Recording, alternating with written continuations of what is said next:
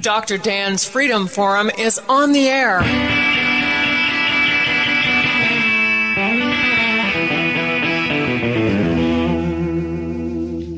Never send to know for whom the bell tolls. It tolls for thee. Dr. Dan's Freedom Forum is a call to arms for those American patriots who, in the tradition of our founding fathers, will stand up now to defend the Constitution and the liberties that it guarantees to each citizen, to each of us. That is our mission, to explain in a clear and concise manner the direct effect of each issue on the individual, on you personally, not some anonymous being in a distant place, and to define in no uncertain terms the consequences of inaction. Let the battle begin. It is my pleasure to welcome Bob Levy, constitutional attorney, chairman of the board of the Cato Institute, and noted author, back again. And we welcome you back, Bob Levy, to Freedom Forum Radio. Well, Bob, you've raised in your opening statement here, you've raised some really interesting and really important questions that we need to address. First of all, I mean, I know that you are a textualist, that you believe in the actual written words of the Constitution that define its meaning. And you know that the Bill of Rights enumerates the natural law rights of individuals, and government is required to protect and secure those rights. And so what troubles me about all of these things is that there's two things that trouble me. Number one is that these restrictions and the takings of property, the takings of liberty, you know, that the Fifth Amendment, the taking of life, liberty, and property without due process of law, that strikes me as being a pretty important phrase for you and me and every other individual. I mean, I don't want to be imprisoned on the whim of some government official. I don't want people locking me in my home and threatening me with shackles and arrest in jail for leaving my front door. The problem is when you give government temporary powers or powers you think are temporary, you obviously have seen a gross usurpation of power. But look at what the governors are doing. Look at Michigan, for instance, New York, even our own state of North Carolina. I mean, these are people who are power hungry. They have a lust for power that knows no bounds, and we've kind of given them an open door to do so. I agree entirely with everything you said, but I think it needs to be considered juxtaposed against the opposite situation. Namely, we do have a Bill of Rights. The Bill of Rights is unequivocal in suggesting that these rights can't be violated. For example, the First Amendment says that Congress shall make no law infringing on free speech. Now, does that really mean that Congress shall make no law? It does not. What it means is that Congress makes lots of laws. You can't falsely shout fire in a crowded theater. You can't lie in commercial advertising. You can't make certain campaign finance expenditures.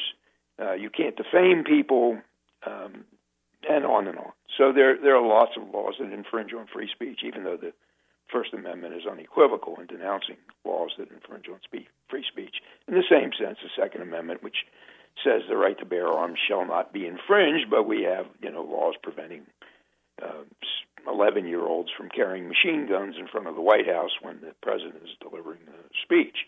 And we know that some weapons, some circumstances, and some individuals can be regulated, notwithstanding the fact that the Second Amendment says that there should be no infringement on the right to bear arms. So what it means is that the Bill of Rights establishes a presumption in favor of liberty, and that presumption isn't an absolute. right, but imposes upon government an enormous burden. And that is to say, government has to justify its regulations, its compromises of any of these rights, and it has to show, first, that there's a compelling need for the regulation, second, that the regulation is going to be effective and satisfy that need, and third, that there's no better way to do it. There's no less intrusive way of doing it. So that's really the framework for how we have to evaluate some of these incursions that are taking place in response to this virus. And I'm in agreement with you entirely that a number of the governors have taken steps that are draconian and that, in fact, go too far. But you can see the murky guidelines that we have to assess in deciding whether or not these actions have gone too far. Even the taking of property. The taking of property is justified under the Takings Clause if the taking is for public use. And certainly if the taking is of property that is being used in an injurious fashion. So one could argue that the shutdown here is a taking of property, but on the other hand, it is for public use because it's been shown that large crowds increase the likelihood that this virus is going to be spread, and therefore the taking is justified. I don't know the answer to this in every set of circumstances, but I think it's fact-dependent. We have to look at each circumstance and assess whether or not the regulation that's been put in place goes too far. And my own view is that the regulations have gone too far, that we've been in this balance between the health effects on the one hand and the economic effects on the other. We've allowed the health community to dictate that we will basically shut down the economy in order to save lives. And the shibboleth, the rallying cry that we can't sacrifice a single life, and if necessary, we will shut down everything. That's simply nonsense. We sacrifice lives all the time. After all, we lose, I don't know how many tens of thousands of lives on the highways because we've determined that the ability to drive automobiles is necessary to economic survival.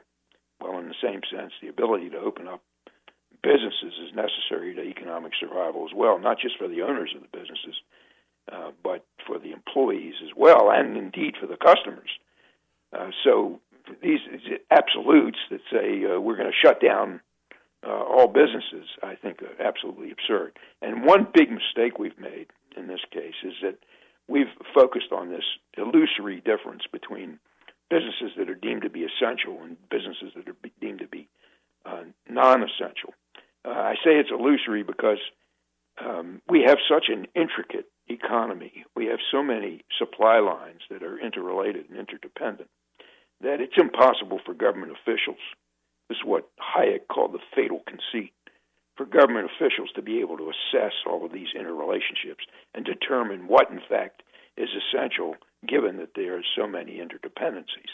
So the criterion should have been not what's essential versus what's non-essential, but rather what is safe to operate versus what is not safe to operate. So we understand if you have a pandemic and there is some indication that people are going to die, that you can't have 100,000 people in a football stadium without any distancing between them. On the other hand, you certainly can have schools opened where the incidence among young children have come down with this disease is close to zero, even below the rate of flu, and you can observe proper social distancing rules to minimize the risk.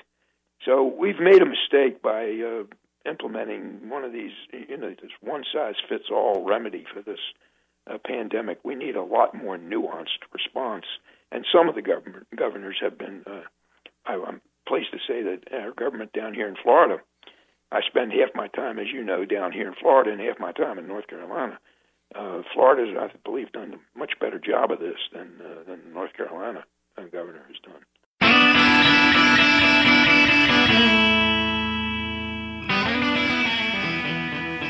Well, you raise, of course, the interesting and important point of what gives any government the right to say to a business, you are essential and you are non-essential, therefore you must shut down. That obviously puts a huge penalty on some people who just spent their entire life savings to put into a business, and because some governor says you're not essential, you must shut down, they lose everything. So without just compensation really doesn't apply, because no one whose business is shut down is going to get justly compensated. We see what's happening in our small community here. There are people who have retired here, put their entire life savings into a business, a cabin rental, let's say, or a restaurant or whatever, and because they are forced to close, they lose absolutely everything that they have worked for their entire lives. They are never going to be compensated for that, no matter what happens. So this whole, as you said, it has gone too far, and that whole question of what's essential. To me, well, of course, I stayed open. I did not close for one day, and I had every right to do that. As a physician, I had patients who needed care. I have employees who I support. I have some employees who've been working for me 20, 25, 30 years. They need money in order to live. I have an obligation to them. I have an obligation to my patients. But let's say other businesses, they also are essential. They're essential to the owner, they're essential to their employees, and they're essential to the people who need their care or services. So what do you say? What do you do to people who will never, ever, ever be compensated for this, what I really do feel is an unconstitutional taking of their property and their freedom? Well, I'm not disagreeing with that proposition that there are some people who are entitled to a remedy that they're not going to be receiving. So the problem here is that not every set of circumstances has a solution. So when we have a pandemic, we're going to have to put up with a number of inequities and a number of injustices. And the task of us as citizens, and in fact the task of our government, is to minimize the extent to which that occurs. And I think government in this case has made a number of big mistakes. As a matter of fact, one could even argue that a major part of the blame here goes to government, not just to the virus, which of course is the threshold issue, but to the government's response to the virus. We had downplaying or disregarding some of the early warnings. We had FDA delays at allowing certain treatments. We had tariffs on medical products coming into the country. We had inadequate testing, and of course the CDC's fiasco with the initial tests that turned out to be ineffective. We have all sorts of occupational licensing restrictions that prevented some people to perform tasks that were necessary during the emergency because they didn't have the adequate licenses. We have these certificate of need requirements, and these things have the insidious underlying objective of simply shutting down competition. The certificate need is an illusory requirement that is designed to protect incumbents against the possibility of competition. All of those are government-implemented problems. So I think a great deal of the blame for some of the injustices that you mentioned should be laid at the doorstep of government. Now, I do think there are lots of other things that could have been done that weren't done properly. One is that with respect to individual relief, it should be targeted at the individuals who are affected and most vulnerable to economic dislocation. So we should rely on existing mechanisms such as unemployment and not promote new programs that have the high likelihood of staying around a lot longer than the pandemic is going to stay around. But even with the use of existing programs like unemployment, we have to avoid disincentives so that when the government, when the economy begins to recover, people do have an incentive to get back to work. And the Wall Street Journal had an excellent editorial this morning on the various disincentives. The unemployment compensation has been set at such a high level that some people are making $1,200 a week just to stay home. That's a heck of a lot of money to do nothing. We have to get people back to work when we do open up these businesses. And if they're receiving more from government largesse than they're going to receive in their employment, then they have a perverse incentive to stay seated at home, and that's not going to do a thing to buttress the economy. I think in the term in relief to businesses, that should have been all in the form of loans. The purpose is to restore liquidity, not to make businesses successful and solvent. It's to restore temporary illiquidity caused by the pandemic. So we should have had loans, no equity stakes, no shareholder bailouts, and the government should not be in the business of picking winners and losers. The assistance should be broadly available and not tilted certainly toward these industries that have powerful lobbies. And the focus should be not simply on handouts, but on eliminating regulatory barriers to allow flexible private sector responses to this problem. That's particularly true when it comes to health care. There are all sorts of regulatory impediments that cause delays in protecting public health, and that resulted in furthering the spread of the disease and increasing the amount of economic damage. The private sector needs flexibility to respond, as it usually does, in entrepreneurial ways. And when government regulates the private sector, that response is slowed down, if not terminated altogether. Well, there's no question, of course, that government regulation is a major source of problem in all sectors of the economy, not just during this current time. It's been getting worse and worse for decades. You mentioned certificate of need. That's an absolutely terrible impediment to the expansion of medical care. We had an instance in our county where a gentleman got a certificate of need to put up an adult living facility. And for 8 years, he dragged his feet, not getting the job done, not getting the financing. I don't think he ever had the financing, but he had the certificate of need, which prevented anyone else from coming in and building a facility. And there are many people who probably could have done it. And we finally applied to the state and said, it's enough. Take that certificate of need away, give it to someone else. But it applies to all aspects. For instance, to myself, if I wanted to open a surgery center to perform eye surgery in North Carolina, I could not do that. I could not go get my financing, take my chances like the free market allows or should allow, open a facility. If I failed, if it did not make money and I went bust, that would be on me. But I can't, because the government insists that I must demonstrate a need and get permission from the state government to do what should be a simple free market decision. So you're right. Regulations are a huge problem. But let's look at some of the abuses. For instance, Planned Parenthood got $80 million from the government. Other big corporations, Harvard, whether they get $3 or $4 million. When you have programs without protections against this kind of thing, you're going to get tons of abuse, and that's what happened in that first round of paycheck protection.